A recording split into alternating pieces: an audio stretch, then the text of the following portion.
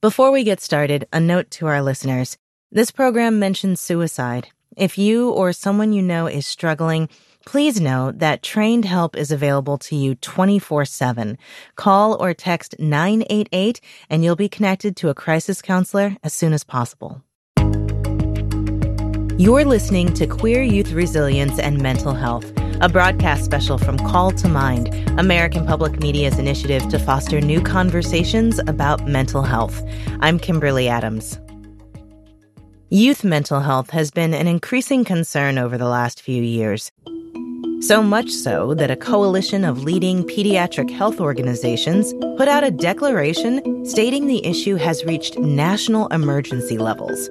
This is especially true for teens and young adults in marginalized communities. The Trevor Project is a suicide prevention organization for LGBTQ plus young people. And in the group's latest survey, it found that 41% of LGBTQ plus teens and young adults seriously considered suicide in the past year, and 14% tried to hurt themselves.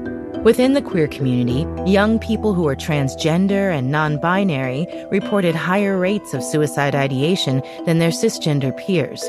So did all queer youth who were people of color. So what are the specific mental health concerns for queer young people today? Dr. Danielle Ramo is a psychologist and an adjunct associate professor at the University of California, San Francisco. She's a teen mental health expert and says there are unique mental health concerns for LGBTQ plus youth based on experiences they have to navigate every day. Queer teens have higher levels of depression and anxiety. They're more likely to experience bullying. They have lower self-esteem on average and have higher rates of suicidality and completed suicide than their cisgender heterosexual counterparts.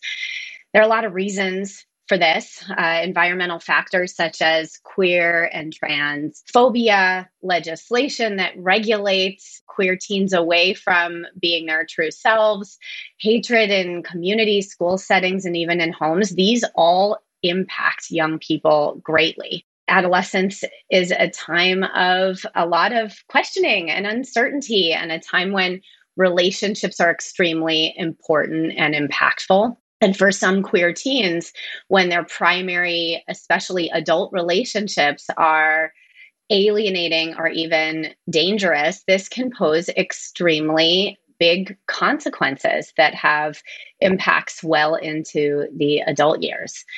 So adolescence is a time when, if relationships are strong and if young people develop skills that they can use to manage and cope with some of the stressors in their homes and in their environments, they can get through the adolescent years as thriving individuals and be able to manage the stress during those years and come out as happy, healthy adults.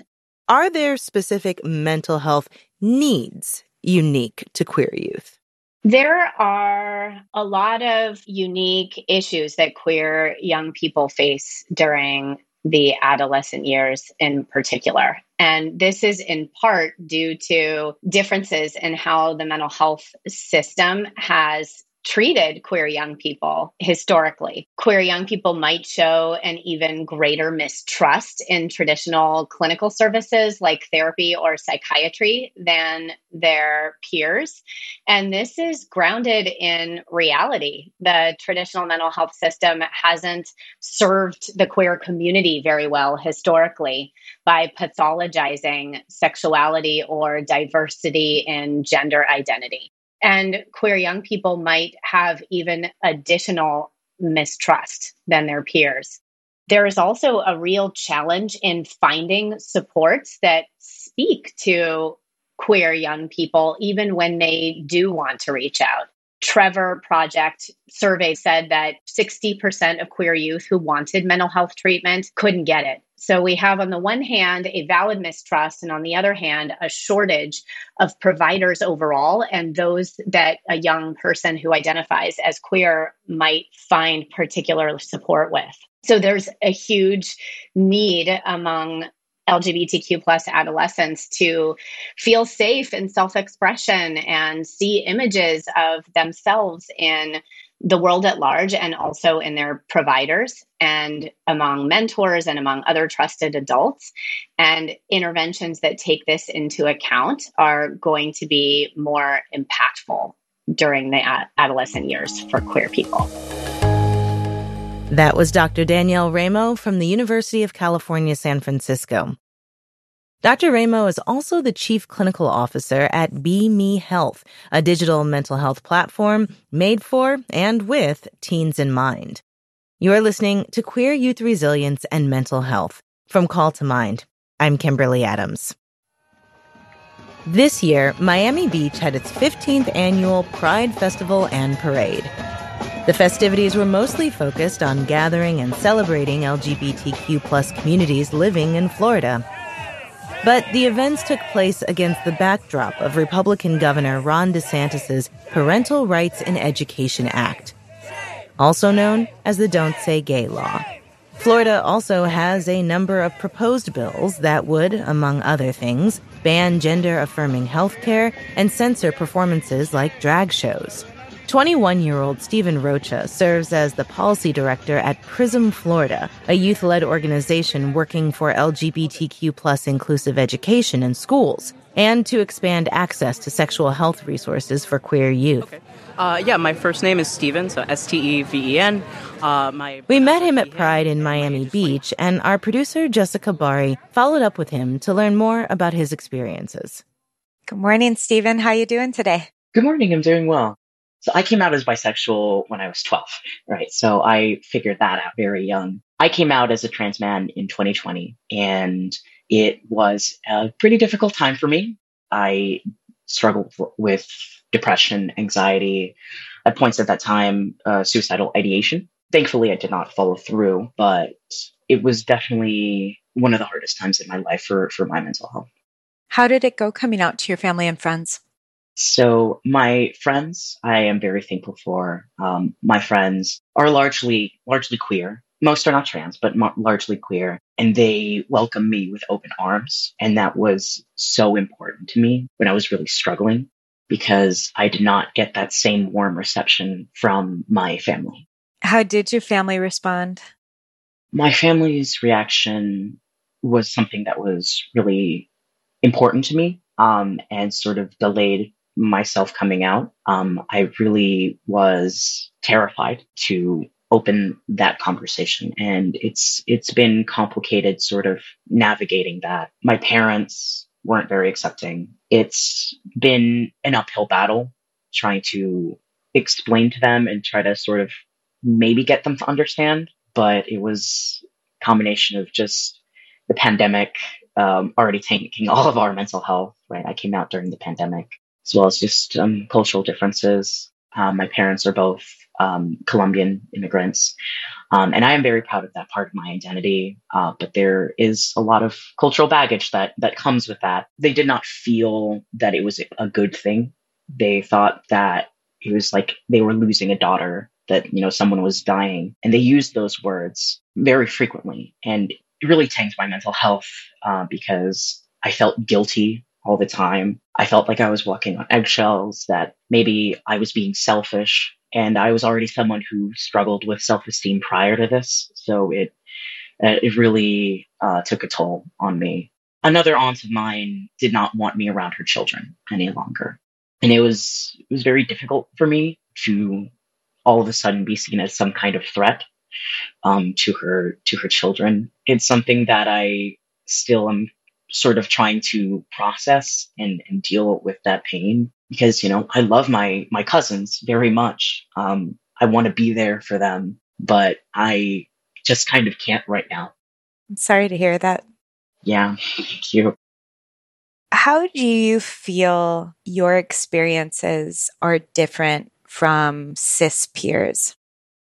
My experiences are very different from cis peers. There are so many things that I think about constantly that my cis peers, it never even crossed their mind. My cis peers, they don't have to walk on eggshells, at least where it comes to gender. They don't have to worry about coming across some kind of predator just for being who they are. Additionally, I think a thing that I've seen a lot with sort of cultural discourse around trans people and around pronoun usage is that, using someone's pronouns is a favor that you're doing them, that it's out of politeness. But with my cis peers, there's no conditional approach to their gender. They just are who they are. I am someone who deals with dysphoria, so I'm, a lot of it is personal, but I'm thinking about the way that I talk, the pitch of my voice, the way that I'm standing. I'm using the male facilities, right? I'm using male bathrooms, and I wonder, am I going to be approached by someone who thinks I shouldn't be here? Whereas for, a cis male peer of mine, it would just be another day. You use the bathroom and you wash your hands, hopefully, and leave. You shared with me that it was really important for your mental health to start hormone therapy. Can you explain that a little bit more? So I started HRT, I started testosterone on April 7th, 2021. I remember the exact day. And it was probably one of the best decisions that I made in regards to my mental health. I struggled with extreme dysphoria. After coming out, I was every day distressed that the way that my body looked didn't match the way I perceived myself. People on the street, they don't know what's going on in my head, in my inner world. So I was still, being by and large treated as a woman. And it was very distressing for me. It took a while for me to make the decision to start, but I am very glad that I did. And I have just felt so much more comfortable. I am able to pass in most situations in public as a man. I'm read as a man. And not only does that make it safer for me to navigate through the world, but I just feel more confident. A lot of people have this misconception that medical transition is rejecting yourself. But for me, it's been really embracing my true self. Even if that looks different than the typical man, I am happy with how I look and who I have become. That was Stephen Rocha from South Florida. Florida is one of several states with legislation targeting the rights of transgender people. Stephen says it's a struggle living in the state, and he wonders if it's safe for him. Does he need to move? But he says he loves Florida. It's home. More than a dozen states now have laws or policies banning gender-affirming care for minors and young adults, though the courts have blocked some of them. Many more states are considering similar bans. That means families who support their trans kids' gender identities are faced with a difficult and often expensive decision: stay and fight, or uproot their lives and move to a more welcoming state. A year ago, Marketplace's Amy Scott spoke with several families in Texas who were weighing that very choice, and she recently checked back in with two of them to see how they're doing now. When we first talked last March, Karen was scared. She and her husband, both lifelong Texans, have a transgender daughter who was approaching puberty. Texas Governor Greg Abbott had ordered the state's child welfare agency to investigate parents for abuse if they helped trans kids access gender-affirming medical care, including medicines that pause the physical changes caused by puberty. Back then, Karen told me that one afternoon, while they were driving home from acting class, she had explained the situation to her daughter. And I went, well, do you have any questions? And she got really quiet. And then she asked, am I going to die? Karen pulled over, opened the back door. And I just said, no. Oh my gosh, no, you're not going to die. Why would you ask me that? And she said, without a beat, because everybody hates me. And that was when I just knew, I can't do this. So last June, the family packed up their house in Austin, put it on the market, and drove 2,000 miles to Portland, Oregon. They happened to arrive during the city's Pride Festival. We drove through this sea of rainbows. It was unbelievable. What a welcome. It feels great here. That's Karen's daughter. We're calling her O to protect her privacy. I mean, it was hard to leave my friends because I liked them so much, but I knew that it would be a much better place here in Oregon and much safer for me. O is 11 now and in 5th grade. She has long brown hair and a sweet smile, and she seems to be settling right into her new home. I like the scenery a lot, like the nature. It's like very green and all the trees are like massive and it's really cool. Yeah. She plays ultimate frisbee and loves to draw and is really into the Japanese manga series Demon Slayer. She even learned to play the theme music on cello, which she was happy to demonstrate on Zoom.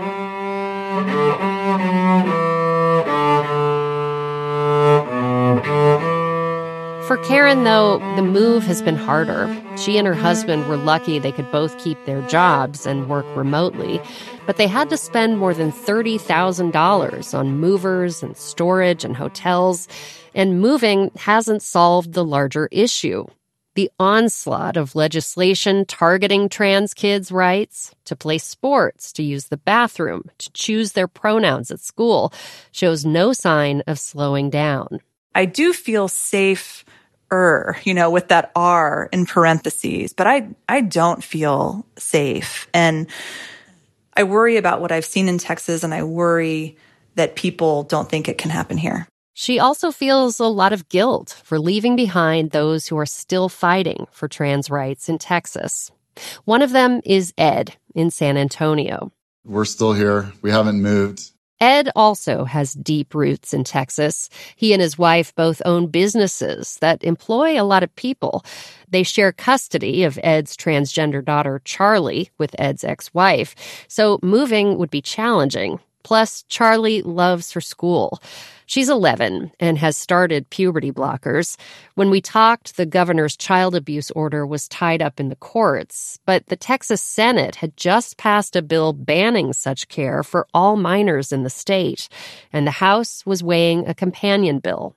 Like a lot of the parents, we're all pretty scared, because if they make her care against the law, what choice do we have but to move, and I don't really want to move, it'd be really difficult. Proponents of these bans say they're trying to protect children from interventions they might later regret.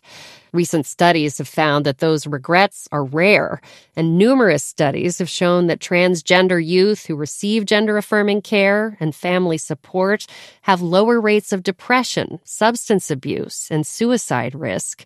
Major medical groups, including the American Academy of Pediatrics, the American Medical Association, and the Endocrine Society, all support the developmentally appropriate use of puberty blockers and hormone therapy for trans youth. When Charlie first told her parents she was a girl at age 4, Ed says, I didn't know anything about it. And we hired professionals, we got curious, and we waited, and we sort of, we observed and we supported her, and we watched as her life became more joyful the more support she got. And so, there's kind of no going back at this point. And he worries about trans youth who don't have that support at home. If everyone else leaves, he says, who would fight for them? For Call to Mind, I'm Amy Scott for Marketplace. According to the Trevor Project, 1 in 3 young queer people struggled with their mental health most of the time or all of the time. And many of those youth blame anti-LGBTQ+ policies and legislation for that struggle. Nearly 2 in 3 queer youth said hearing about potential state or local laws banning people from discussing LGBTQ+ issues and people at school made their mental health a lot worse. Dr. Laura Holt is a licensed psychologist and LGBTQ+ mental health specialist. She has a private practice and works in the Mental Health Services Center at Washington University in St. Louis, Missouri. According to tracking from the American Civil Liberties Union, Missouri lawmakers have introduced more anti-LGBTQ+ bills than any other state. Dr. Holt says the well-being of queer young people she works with depends on their circumstances. So much of it hinges on the environment they grow up in and the environment they are living in. Because there's a stark divide between the students I talk to who grew up in affirming families. And so I'm not here to dump on parents who need to catch up. But the parents that either are already hip to the science and have a more gender expansive, respecting all level of queerness and all expressions of sexuality, romantic attraction, the whole nine. And the people that are trying to get there, their students come to campus feeling less taxed by their identities. And so they may have these experiences we're still trying to work through and still trying to heal from because parents can't protect their kids from the way the environment is responding to them. You know, people that have had attacks by strangers, people that had attacks by classmates, that's still painful, but their gift of a supportive family makes such a difference. Then you have the students who didn't feel safe coming out to their families or tried to come out and were bombarded with anger and violence or threats of violence. And it doesn't unqueer the person. It just makes the person hate themselves and makes the relationship with their family incredibly painful. And we need our families. Like, my best and highest hopes at all times is that my clients will have loving, supportive relationship with their parents. Landing on a campus like this, where by and large tends to be more affirming, there's an efforts on the part of the university, like where we are trying to catch up and not repeat medical trauma they may have experienced and do trauma-informed care, but we've lost ground. I mean, people are showing up with real trauma. And then layered on top of all of this is Missouri is a state that is vigorously attacking trans healthcare, the ability to talk about LGBTQ plus identities. And so I hear students wrestle with, do I leave? Do I give up what I've worked for and try to find a place that's safe? And cishet students don't have to worry about that. And that's the burden of oppression on mental health, is there's whole level of pain and trauma and difficulty and internalized hatred that cishet students just skate off and just never have to cope with that.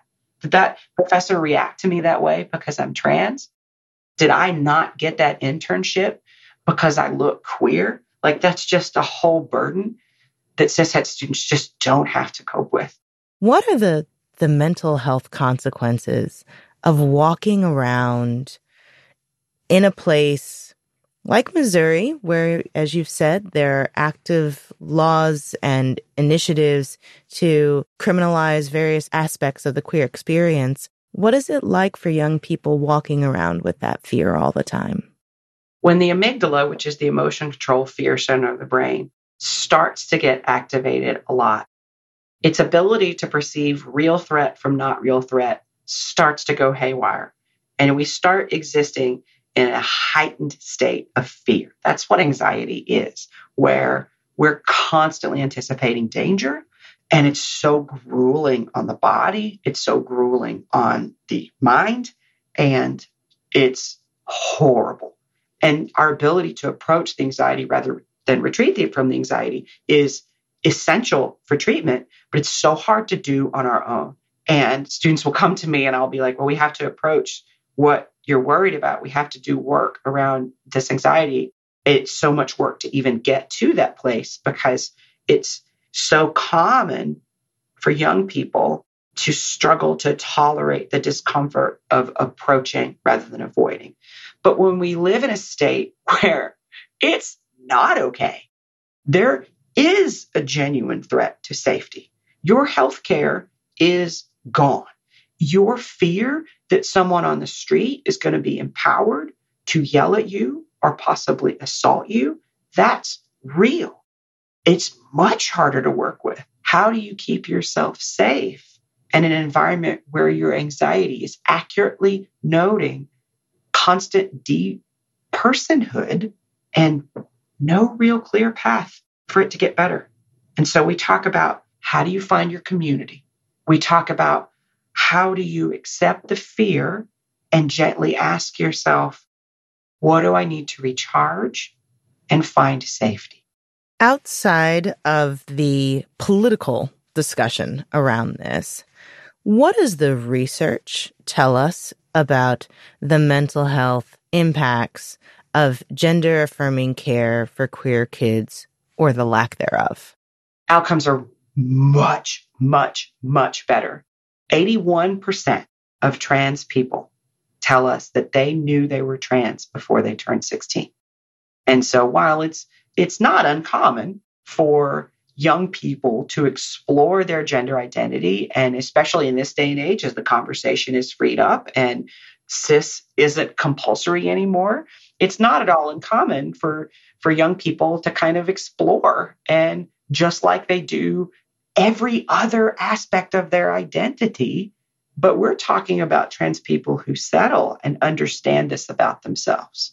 Young people need providers to be able to have the freedom to give them healthcare that aligns with their medical needs and aligns with their gender identity.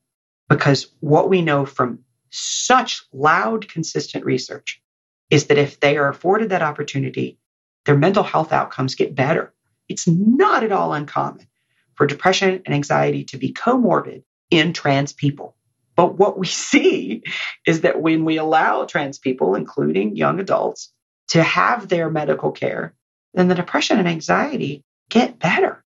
And if they don't, if trans people are not allowed to transition, if trans people's trans identities are attacked and their mental health gets worse, their risk for suicide gets worse. And that's one of the most horrifying things about watching this happen, is that we scientists, we psychologists, we literal mental health experts, we are so scared of what's to come because this is already such a vulnerable population to suicide. And this is not because they're trans. It's because of the impact of attacks on trans people that causes such an incredible mental health burden. If trans people are raised in affirming environments by families who are able to give them the freedom to be themselves, their mental health outcomes are really good. It's the folks that are attacked and maligned and told you're not real and told that's not a real thing and told this makes you bad, that understandably, when you kind of lay it out, of course, that's going to be devastatingly painful. And once people are allowed to transition, there's such a small 1% or less number of people who ever detransition. This is not something people try on and say, just kidding. The people that do overwhelmingly tell us they transitioned because of social and environmental and occupational pressures. They're still trans. They just didn't feel like it was safe to be out and trans. How has the current political climate in Missouri and in the country changed your job and your experience? It's so scary. We had an active shooter training, as one does in Missouri, and I couldn't sleep for 3 days because I'm so scared somebody's going to see my name on the staff directory and we're going to be the next news story because I'm providing trans healthcare, because I'm part of a university that thinks LGBTQ people are worthy of being accepted and supported, and somebody's going to kill us for it. And so it's personally very scary. I'm hearing from my colleagues that are also doing work with trans people that they're also really scared because this is that, again, I'll pull in the anxiety thing. I would love to be able to work my way through the anxiety and say, no, there's lots of evidence to suggest that I'm going to be safe. I'm going to be fine. I can't do that. Yeah, it's really scary. That was Dr. Laura Holt, a psychologist in private practice and at Washington University in St. Louis, Missouri. My name is Jordan Pruitt, and I am 18 years old, a freshman in Georgia College and State University, and I am currently an art and graphic design major. I am passionate about mental health, LGBTQ issues, and racial equality. Honestly, the biggest part of queer mental health is just like the societal discrimination that comes with being queer. I know that before this year, I was very comfortable in my identity, but the idea of being hate crimed or being looked at differently and shamed because of my identity was definitely something that was in the back of my mind. But as this year progressed, there's definitely been a lot of mental health issues as far as like the anti-trans legislation that has been going on, and it's been very much a weight on my back. I do see a therapist, and some things that I've learned is that underlying emotions can develop as anger, which has definitely been something that has been prevalent for me. Obviously, due to the anti-trans legislation, I can be very angry, but the underlying emotion of that is sadness and worry and fear. Having a mental health provider has been the saving grace, honestly. Knowing that there's someone who can listen to me and who is unbiased to all the things that I'm talking about, who is outside of the situation, is especially helpful. I definitely cherish her, and she has helped me just calm down and think through what I can do, how I can stay safe in this situation. I think the most important thing for queer youth right now is to build a support system of people that care about you, people that are willing to fight for you. If you can join like a support group in person or have friends in person, or even resort to online support groups or online friend groups, just stay safe, of course, then that can really, really help us get through whatever we're going through right now. That was Jordan Pruitt, a student at Georgia College and State University. While several states are passing laws to prevent trans people from getting gender-affirming care, the state of Minnesota is doing the opposite. Earlier this year, the state's governor, Tim Walz, signed an executive order to guarantee access to care for trans adults and youth. Nina Moyni of Minnesota Public Radio reports. Trans kids belong!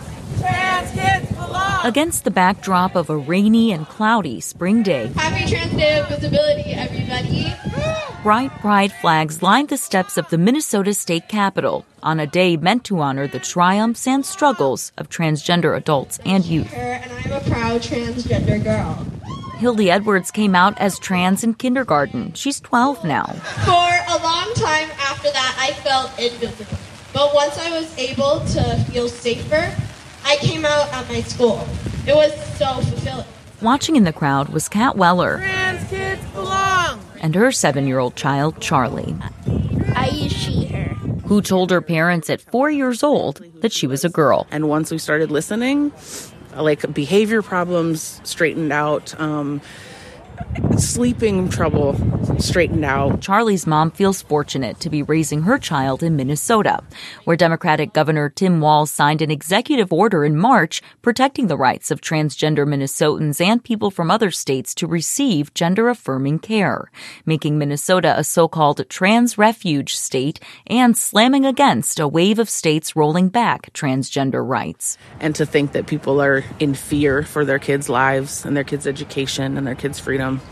To know that my kid can show up at the Capitol with a trans flag on and we feel relatively safe. Yeah. It's a big difference. Living in Minnesota has made a huge difference for Wes Samuelson and his child, 11-year-old Liz, who moved to Duluth, Minnesota from the state of Wyoming in 2020 after they couldn't get the care they needed. I was going to be worried, honestly, if I stayed in Wyoming much longer. There wasn't adequate access to gender-affirming care in Wyoming or much social support, which Samuelson says forced him into the closet and deeply hurt his mental health.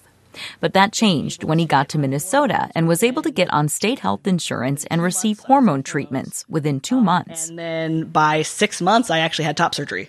So I was able to get surgery in 6 months of moving here, and I had full support, a therapist, a doctor, a primary, a surgeon, and I had a full care team. Liz uses the pronouns she, they right now and feels supported at school in Minnesota. I just have a lot of good friends here. It's really nice. Samuelson says Liz's anxiety calmed and sleep improved once they came out and felt accepted. I don't need my child gatekept from experiencing support early. I mean, if the reality is that trans healthcare for anybody exploring their gender saves lives.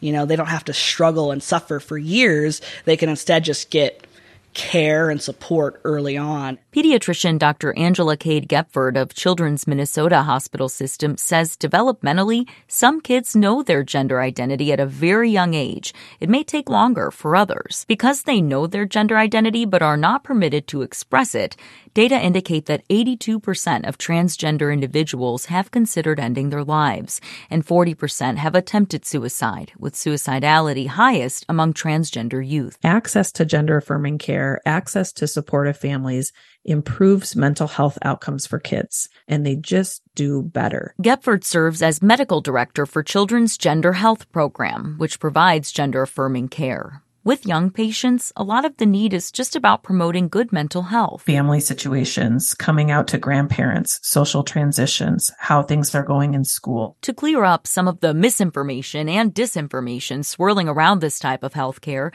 Gepford explains a few things. For example, there are no medical treatments for kids before puberty. And there are no genital surgeries done on children under the age of 18. Less than 1% of trans adolescents under age 18 access chest or top surgery. What is true? At puberty, some young people do take medication to delay puberty, and some young people might take hormones to initiate puberty in the gender they identify as.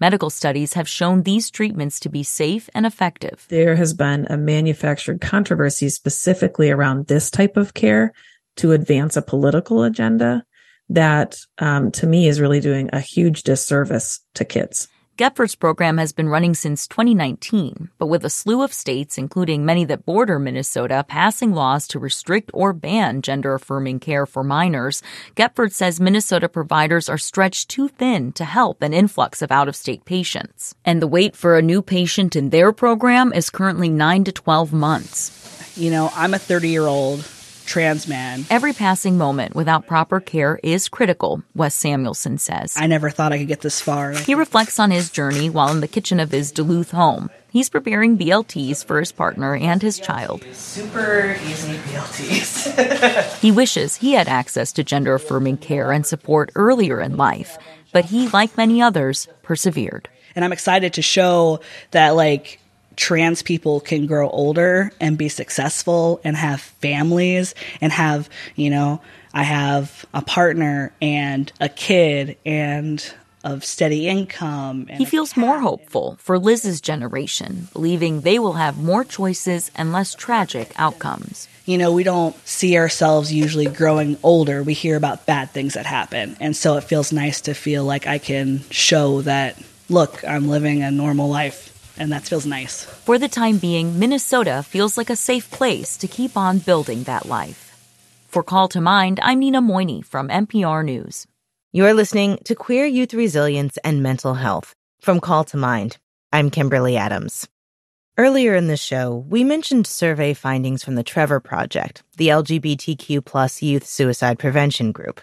Those findings underscore the fact that queer teens and young adults are hurting at a higher rate than their non-queer peers. But the survey also points out that transgender and non-binary young people whose pronouns were used by people in their homes reported lower rates of attempting suicide.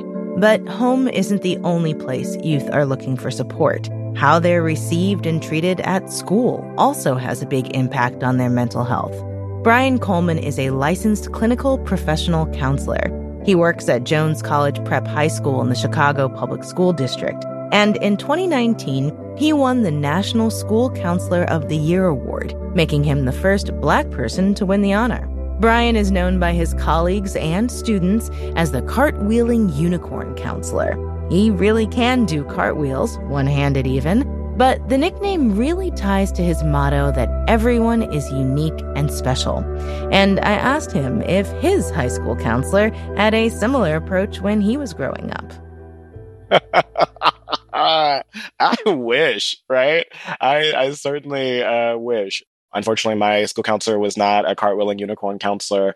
I didn't feel particularly seen, heard, or affirmed by my school counselor. But I think the profession has changed so much since I was a youth. I think counselors are often stereotyped as, being in their offices with the doors closed and doing work that no one sees. And I really believe in the visibility of the work. In order for students and families and communities to access school counselors, they got to know what the work is. From your lens as a school mental health professional, what are some specific mental health concerns that are kind of unique to LGBTQ plus youth in high school? Well, I first think about the reality that LGBTQAI youth are disproportionately impacted by bullying, harassment, that they're disproportionately expressing anxiety and depression and suicidality and self-harm. And that can be connected to or related to multiple factors, some of them being student self-acceptance, the family constellation and how identities are affirmed and validated at home, the peer-to-peer relational aggression, the safety of the school environment. And none of these factors exist in isolation. You add on top of that all of the stressors of puberty. I don't know about you, but puberty was awful. It's such an awkward time. And you think about the pressure placed on students around their academic performance and planning for their future, and all of these competing interests of trying to have a social life and extracurricular involvement, and all of the things that students feel called and pressured to do. And then on top of it, not being affirmed and validated, existing in institutions or systems that oppress you based on your gender and sexual identities and or other marginalized identities, if we're thinking in an intersectional way. All of these pieces together, I think, can uniquely impact LGBTQAI youth. There are likely people listening to this program who believe that these discussions of gender identity and sexuality really do not belong in schools. This is something for families alone, if they're really to be addressed at all. What do you have to say to people who are just like, it's not the school's business? I mean, my first thought is, on some level, I get it.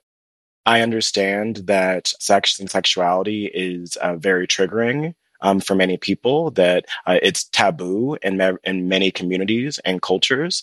When I think about schools, one of the questions often comes up, do we want our students to feel safe at school? I think the answer is often yes. For the overwhelming majority of people, yes, we want our students to feel safe at school.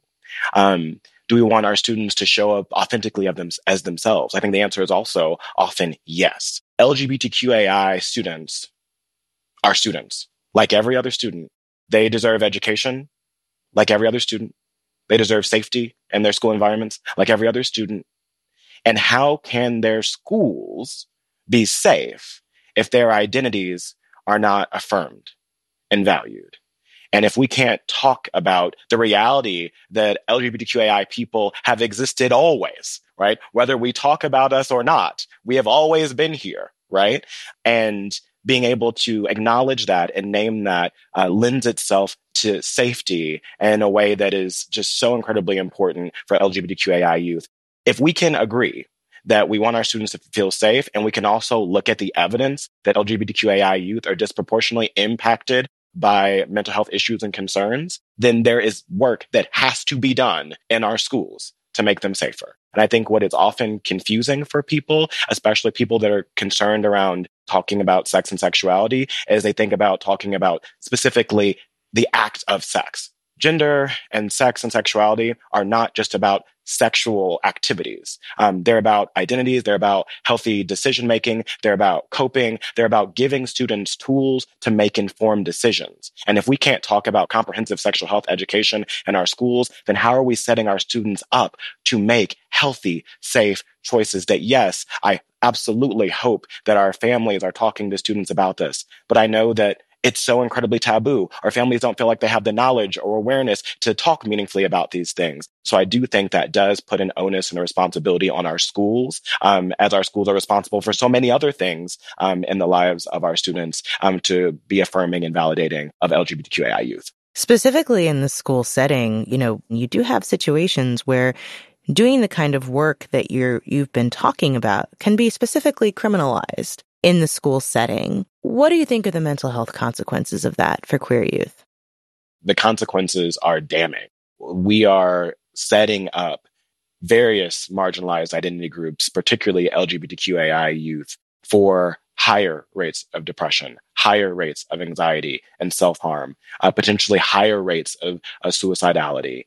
That's horrifying. If we truly believe that we want our students to be well and we value their lives, then fighting LGBTQ rights, fighting against the rights of LGBTQ people and youth is absolutely setting us up for a significant variety of tragedies that it's extremely unfortunate and it's deeply upsetting. What are some of the things that can be done to better support LGBTQ plus youth in schools?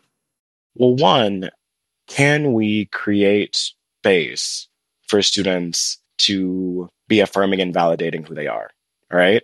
You don't have to lead lessons on comprehensive sexual health education to be affirming and validating of students, to use the pronouns that they wish that you use, to call them by the names that they see themselves as and that they are. Right? Those are simple pieces. Making sure all students understand that they are worth boundaries and healthy relationships. For me, it's like, whether or not you can talk about gender and sexuality openly, as a counselor, you're still expected to show up and support each and every student. That's an ethical obligation, period. And as an educator, I would think and hope that you are expected to show up for each and every student. If you are showing up for each and every student, then there's no way you're going to be able to avoid affirming and validating LGBTQI youth. Because we're here and we're there. Whether or not you know, whether or not it's obvious, whether or not you heard through the grapevine, we are here. And if you can show up for and treat each student as worthy of love and care and education, those are the building blocks. For now, in some communities, maybe the baby steps. There's a lot of language about resilience right now, and we even use this in the title of our show. Can you give a couple of examples of times that you've really seen youth doing that? Specific examples, I think about in recent months, I was talking with a student who was able to have a really healthy conversation with a teacher around their pronoun use, where the student was able to say, hey, you know what, teacher, you made a mistake in terms of my pronoun usage. The student was empathetic with the teacher in terms of understanding all of the things that the teacher does and why that error may have occurred, but still held firm with these are the pronouns that I would like you to use, and I hope you respect as we move forward. And that type of self-advocacy, like just naming it, calling a thing, and moving forward in solidarity with that teacher, great. My students who advocated now several years ago for gender-affirming bathroom spaces at our school at a time where it was not popular or mainstream. But then we got spaces, and I think about my students who come forward and say, you know what, I don't feel supported at home and I need help in terms of not only accessing my own mental health care, but also in terms of navigating relationships with my parents and guardians, and students who have every day live in situations where they're not affirmed and validated, and keep fighting and keep showing up for themselves. That is the empowerment. Students who, when facing extreme depression and anxiety, contemplate suicide and they choose to live. That just gives me so much hope. Because sometimes in some communities, hope is all that exists. And trying to instill hope and possibility is so incredibly important. And I watch students do that for themselves, and I watch students do that for each other each and every day. And I think it's so incredibly powerful. That was Brian Coleman, a licensed clinical professional counselor in the Chicago Public School District. To wrap up, let's hear more from young people at the Miami Beach Pride Festival. It is so unfortunate that the very being of who we are and who we love has become something to debate. I am not up for debate. Who I love is not up for debate. It just is. At the end of the day, it is what it is. Like, we're gonna exist all over the place. You know, you might not understand, you might not agree with certain things that people personally do, but it's a matter of respect. Coming out is one of the better things that I've done for my life because it allows me to be my true, authentic self. And I think that it was really scary to come out because I didn't know how other people would react. As you get older, you do find out that the people that matter will stick around, and the people that don't, just don't think about them, you know? A lot of resources seem out of reach, but if social media is such a powerful thing, talking to your friends, to your supportive family, reaching out to your local trans orgs, they are more than happy to help. Their arms are open. The LGBT community is here for you. I need you to know that the negative people around you do not define who you are. You are your own person, and if you want to be whoever you are, that's you. So you should surround yourself with people who love you and support you the way that you are. That no matter how hard things get, these are not new fights. These are fights that we've been through before, and we came out of those not only alive but thriving, and that there is a light at the end of this very, very dark tunnel. So it's all about love. Love is love.